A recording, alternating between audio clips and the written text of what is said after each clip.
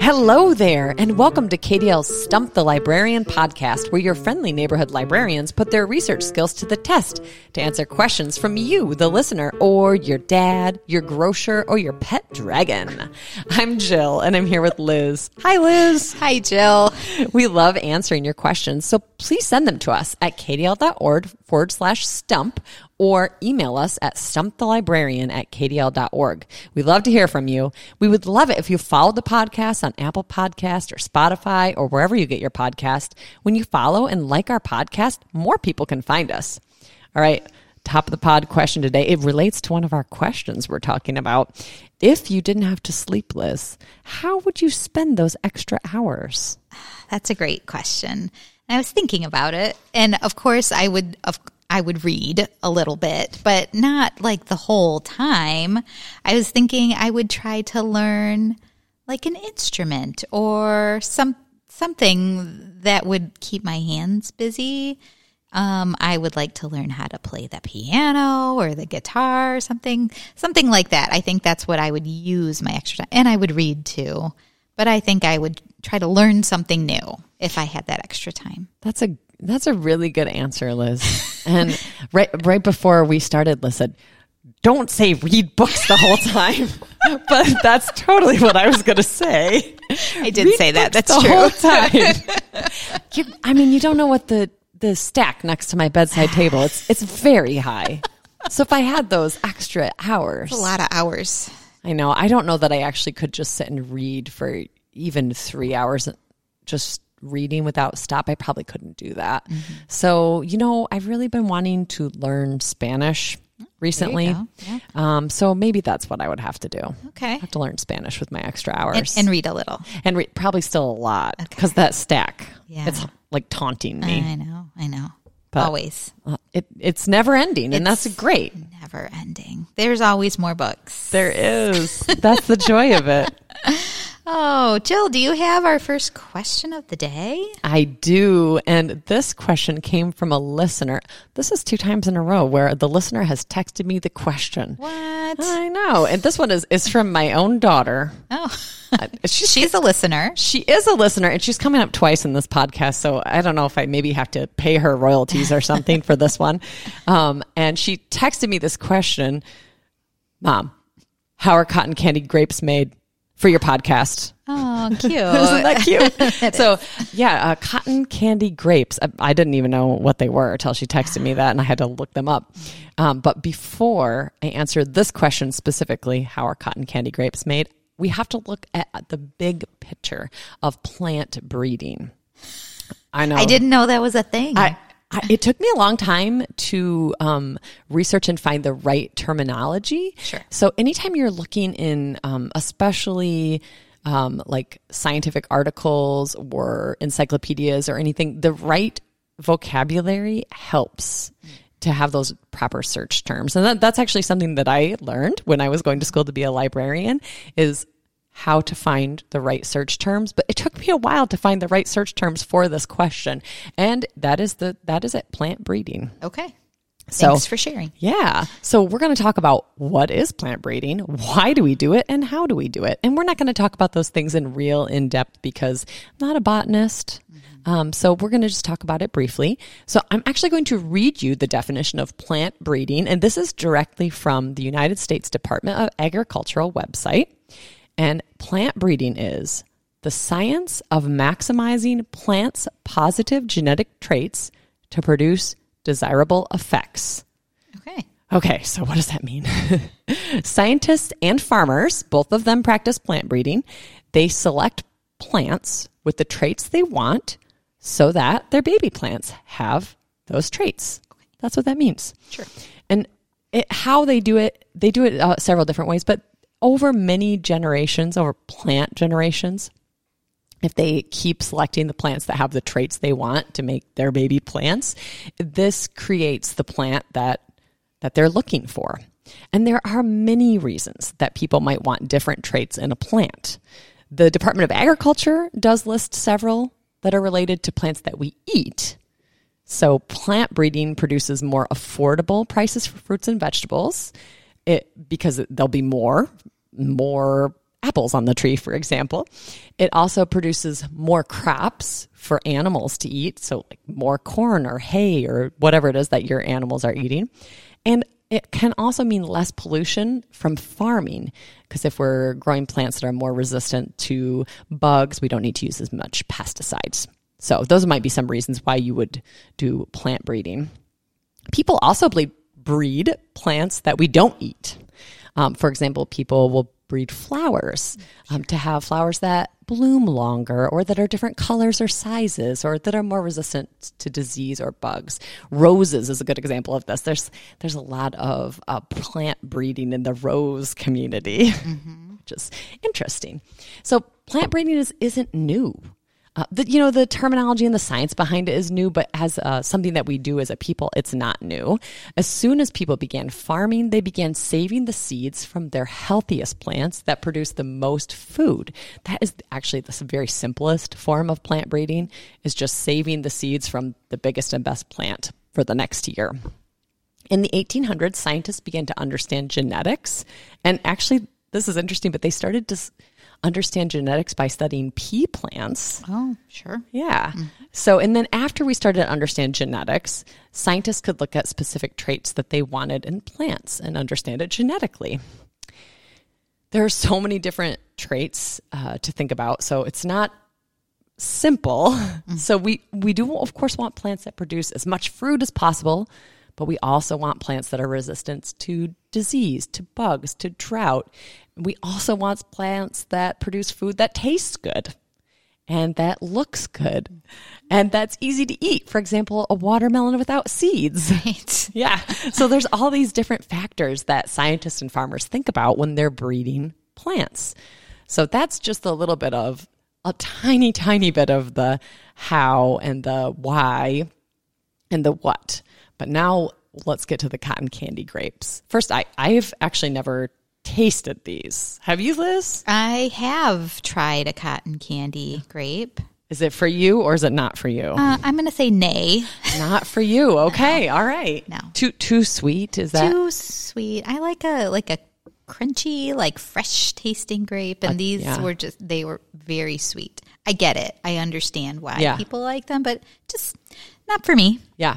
I also like a tart grape, so I probably would also be on the nay side of these. But again, I've never tried them, and I feel like I need to after doing all this research. So, sometimes people think that they're artificially flavored, but that's actually not true. It's a real grape. They're a hybrid grape that was developed by a fruit geneticist. That's a new terminology for me too, named David Kane. These cotton candy grapes are a hybrid of two grape varieties, a Concord grape variety and the Princess grape. There are a lot of grape varieties. I just didn't even know that. I'm like, green grapes or red grapes? No, that's not it. There's lots and lots of grape varieties. This particular Concord grape had that sweet cotton candy flavor, but it was really, really soft. It was not crisp. That was not for eating as a table grape, but that is kind of like for mashing down into grape juice when they're soft like that and they have a thin skin. But the Princess grape has a nice crisp flavor for eating, just eating on, off the table. And so when they cross-pollinated these two, the cotton candy grape was born. It had that more crisp and less just soft, but that cotton candy super sweet flavor. So I made that sound really simple, but it actually wasn't simple.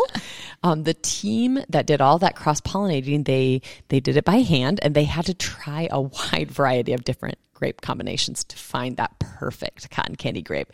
David Kane, he first tried that super sweet Concord grape in 2001, and it took 10 years for their team doing trial and error with different grape combinations to find that sweet, sweet grape that you can buy in the store today. Fascinating. I know. So it sounds kind of like science fiction, right? To create a grape. But crossbreeding like this actually happens in nature. Very slowly. It doesn't happen as fast when it just happens in nature.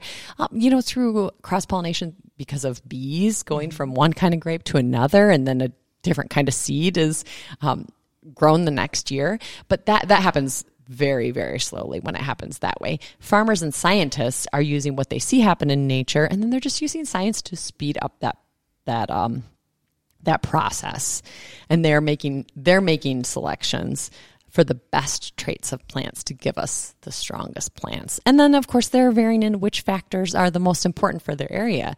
Like here in Michigan, they might think, okay, we have a shorter growing season, so we need to choose plants that grow fast. And then they can select for that in our plants. So this is really interesting, but just a fact about plant breeding. And this happened a long time ago because we've had these foods for a long time. But a long time ago, there was this hardy weed, and farmers use that hardy weed, and they bred it with a bunch of different plants. And because of that hardy weed, we have broccoli, we have Brussels sprouts, we have kale, and we have collard greens. Those all came from the same wild weed. Wow. I know. Fascinating. I know. So there you go. That cotton candy grape is from intentional plant breeding. I learned a lot from you, Jen. Listen, I learned a lot. I'm linking a video in here. It isn't exactly about the cotton candy. It's not about the cotton candy grape at all, but it is about plant breeding, and it's from Crash Course, which is one of my favorite YouTube channels because it takes some scientific principle and makes it understandable for the common person. And it's a Crash Course botany lesson about plant breeding. Wow. So I'm linking that in the notes. I used just a little bit of information of that, but more it gave me a general knowledge and some vocabulary about botany. I don't have a green thumb, Liz, so I'm not really into botany. I kill everything I try to plant. Yeah. Okay. Well, we'll all learn a little bit about plant botany through your video, Jill. Perfect.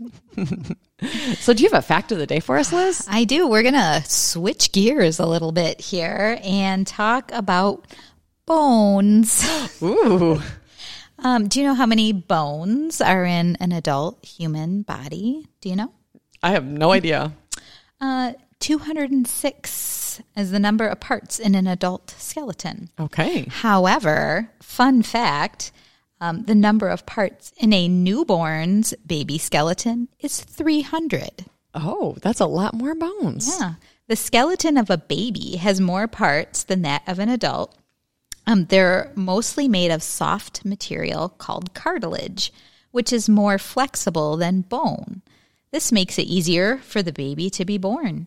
Over time, the cartilage turns to bone, and some of the smaller parts join together into larger bones. This reduces the number of bones in the body. Interesting. So that interesting fact about baby bones is from a book called Go Quiz Yourself on the Human Body. So it's in our JNF, our nonfiction, and it has lots of fascinating body facts. And then there's a quiz at the end of each section so you can test your knowledge. If you are you someone who likes to take quizzes? I love a quiz. I think you should know that by now. I didn't give you any quizzes in that. You cotton didn't. candy. I know. I'm a little disappointed. I know. I'll just have to go take this book home and quiz myself There you go. on There the you human go. body. If you're one who likes a quiz, you might want to check that book out. Quiz sounds great. All right. Are we on to our next question? Yeah, let's go. Let's go. So my question today is from Marie, who is 8 years old, and she's from Ada, and she wonders, why do we need to sleep? I'm tired just thinking about why we need to sleep. I know If only we didn't have to. I could read all night long. You could learn a new language. I could. I know a lot of important things happen in our bodies when we sleep, but I didn't know just what. And let me tell you, there is so much information about what happens when we sleep and the different stages of sleep. So we're going to do a gloss over, but we're going to point out some important bits and pieces that you'll maybe learn something today. Sounds good. So sleep is when we take all of the stimulus from the day, the stimuli of the day, the things we learned, the people we met, the experiences we had, and allow the brain to sort it out. Brains are fascinating, let me tell you. We sleep in 4 separate cycles during the night, and we can go through those cycles several times. One of the 4 stages of sleep is one you might have heard of before, REM sleep, REM sleep. It's rapid eye movement. So our body is still, but our eyes move rapidly under our eyelids. And that's when we have vivid dreams in REM sleep. Scientists have observed animals in REM too. Have you ever seen one of your pets in REM sleep? I think so. Or heard them? Do you make noise during? Yeah. Okay. Yeah. I've definitely heard them. My dog's tail thumps sometimes when she's sleeping, and that's how you know they're dreaming. That's how scientists learned that animals dream as well. What do you think they dream about? Whenever her tail's wagging, I think, oh, maybe she's dreaming about me. I think my dog's dreaming about treats, but okay, probably. Yep. Cats, mice, horse, sheep, and even armadillos have been observed in REM sleep. That's awesome. So, yeah, I think that is fascinating. What are they dreaming about? Who knows? Their brains are just working hard. Yep. So sleep also is when our body works on repairing things that need it. It's when kids grow. It allows our body to rest and reset for the next day. The cycles that we are awake and asleep during a 24-hour period are called our circadian rhythms. Humans are diurnal, not nocturnal. So that means we're meant to be awake during the daytime when the sun is out. So it's important for our bodies and for those circadian rhythms to spend time outside during the day. It helps to regulate that circadian rhythm, which can be challenging in the wintertime. We don't see the sun as often, and that can affect our sleep as well because we are not in the sun. But it's important to just be outside, even if it's just for a little while, to maintain that rhythm of sleep and awake. Sleep is so important for our brains. Did you know, we're going to talk about naps a little bit here. Did you know that napping actually clears out a structure in the brain called the hippocampus, which is a short-term filing system in our brain. So when you nap, all that information is cleared out and sorted, and it's ready for new information.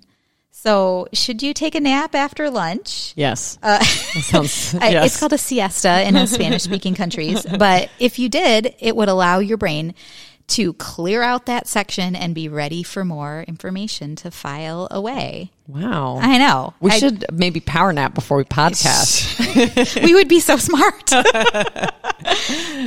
Emotions are better regulated after a nap as well, and sleep in general, but we're talking about naps at the moment. Right. Things that might upset you when you're tired seem less bothersome after you've slept a little while. Napping allows you to release and clear out emotions. It gives your brain a rest. And kids who don't get enough sleep have a tougher time concentrating in school, behaving appropriately, and performing tasks that are asked of them by adults and teachers. So not sleeping well or long enough makes everything tougher, and a nap could really help you at school. Should you take a nap after lunch every day, even during school? Your brain would thank you if you did.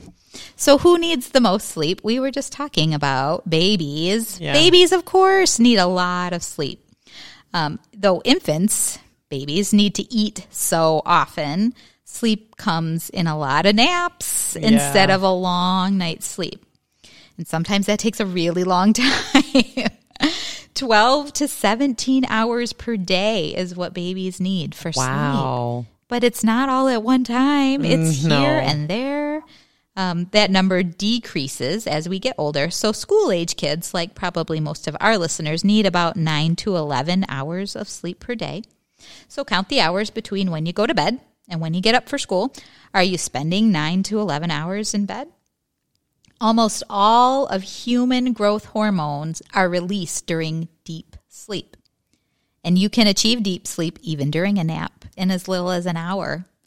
But I think that we could all use a little nap during the day, and we'd probably be entirely different people in the afternoon if we took a nap in the middle of the day. Took a little nap. Our emotions would be more under control.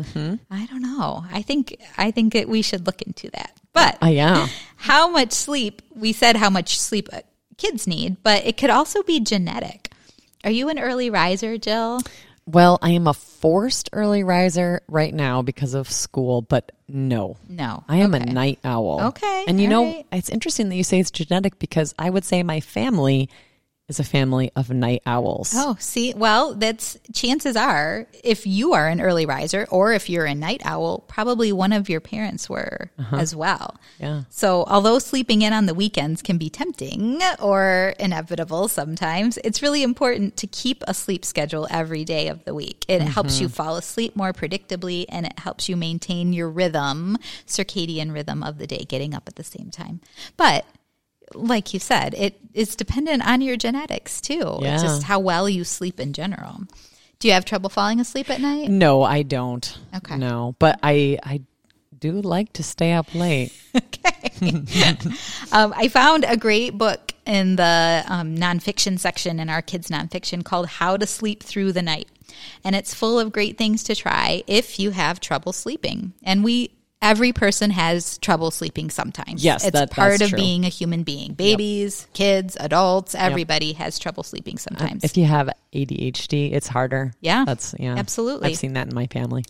Do you have a particular method of falling asleep if you are awake during the night and you know you need to sleep? Do you have something that you do that helps you? Read. You read. Read a Okay, book. yeah. Get up and read. Yep. Yeah. I like to try to focus on a place that I've been and kind of imagine walking through it because that just helps me stop. I'm usually worrying about something. Me too. It helps me stop worrying and then focus on something else. Yep. So it's one of the techniques that I saw in that book as well. Oh, that's good. Like writing things down, having a notepad by your bed I can do be that. helpful. Yep.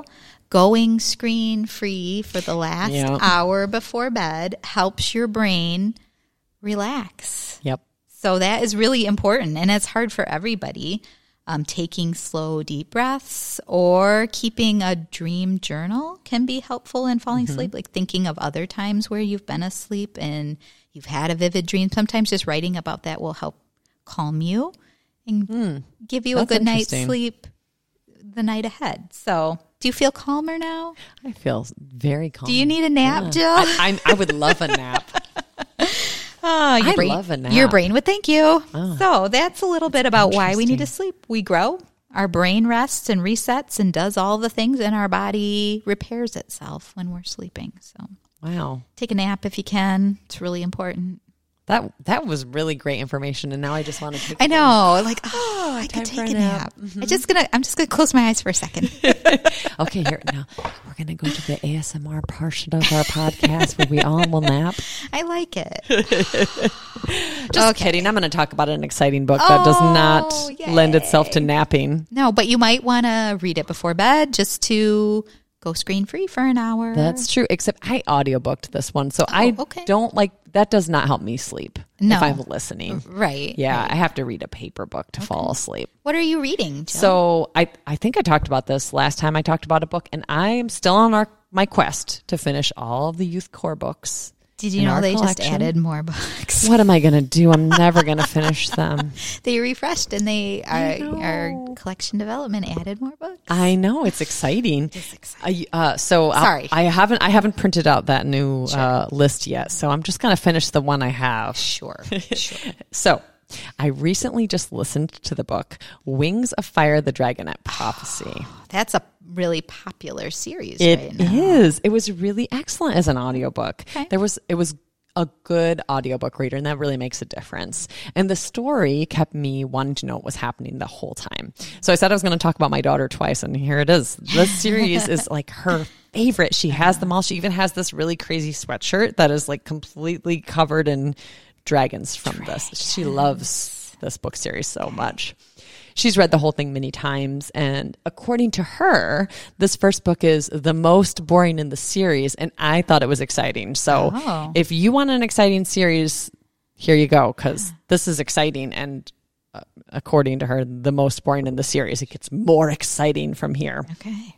I think the series would really appeal to any fantasy lovers. I did not find it boring. It starts with 5 young dragons, and they're a part of a prophecy that will end the war that's against the 7 dragon tribes in the dragon world. Each of these 5 dragons are from different dragon tribes, so they look different and they have different powers, but they have been basically taken and they're raised in safety to be able to fulfill this prophecy.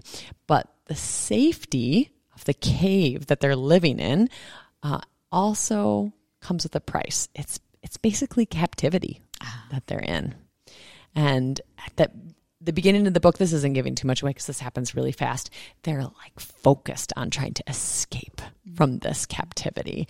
And they're trying to figure out how they're going to escape from their captors who are training them to be fully grown dragons who are going to fulfill this prophecy. So it's really exciting how they escape. That whole thing is just really fun. And I was like just at the edge of my seat listening to this thing, figuring out how are they going to get out of here. And I knew they were going to because I knew that was the whole premise of this first book, but I still couldn't see how they could possibly. And so that's really fun. I like it when you know what's going to happen, but it still feels fresh and exciting to you. And then after they escape, I'm not going to talk about anything that happens because I don't want to give anything away, but it's just so much more than you expect. And they meet so many interesting characters and you start to see the factors in the war. You don't see all of those factors in this first book. They just kind of give you a hint at that, but you see some of the factors of this war between the dragons, and you're starting to figure out what is happening here and how do these young dragonettes come into play to fulfill the prophecy. And the answer is not, you do not know the answer at the end of this book because there's more. I finished this book, and a lot of times I read one book in a series and I think, okay, well, that was really great. I don't need to read anymore. But I was like, I got to know what happened. So either I'm going to question my daughter and make her tell me everything, or I might just have to finish this whole series. Yeah.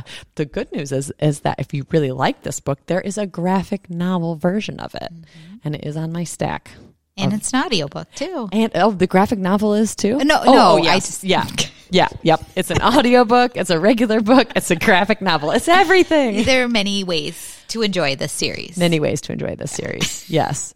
The graphic novel is also in core, so it's on my stack. Mm-hmm. I wanted to read this version first. The book. Yeah.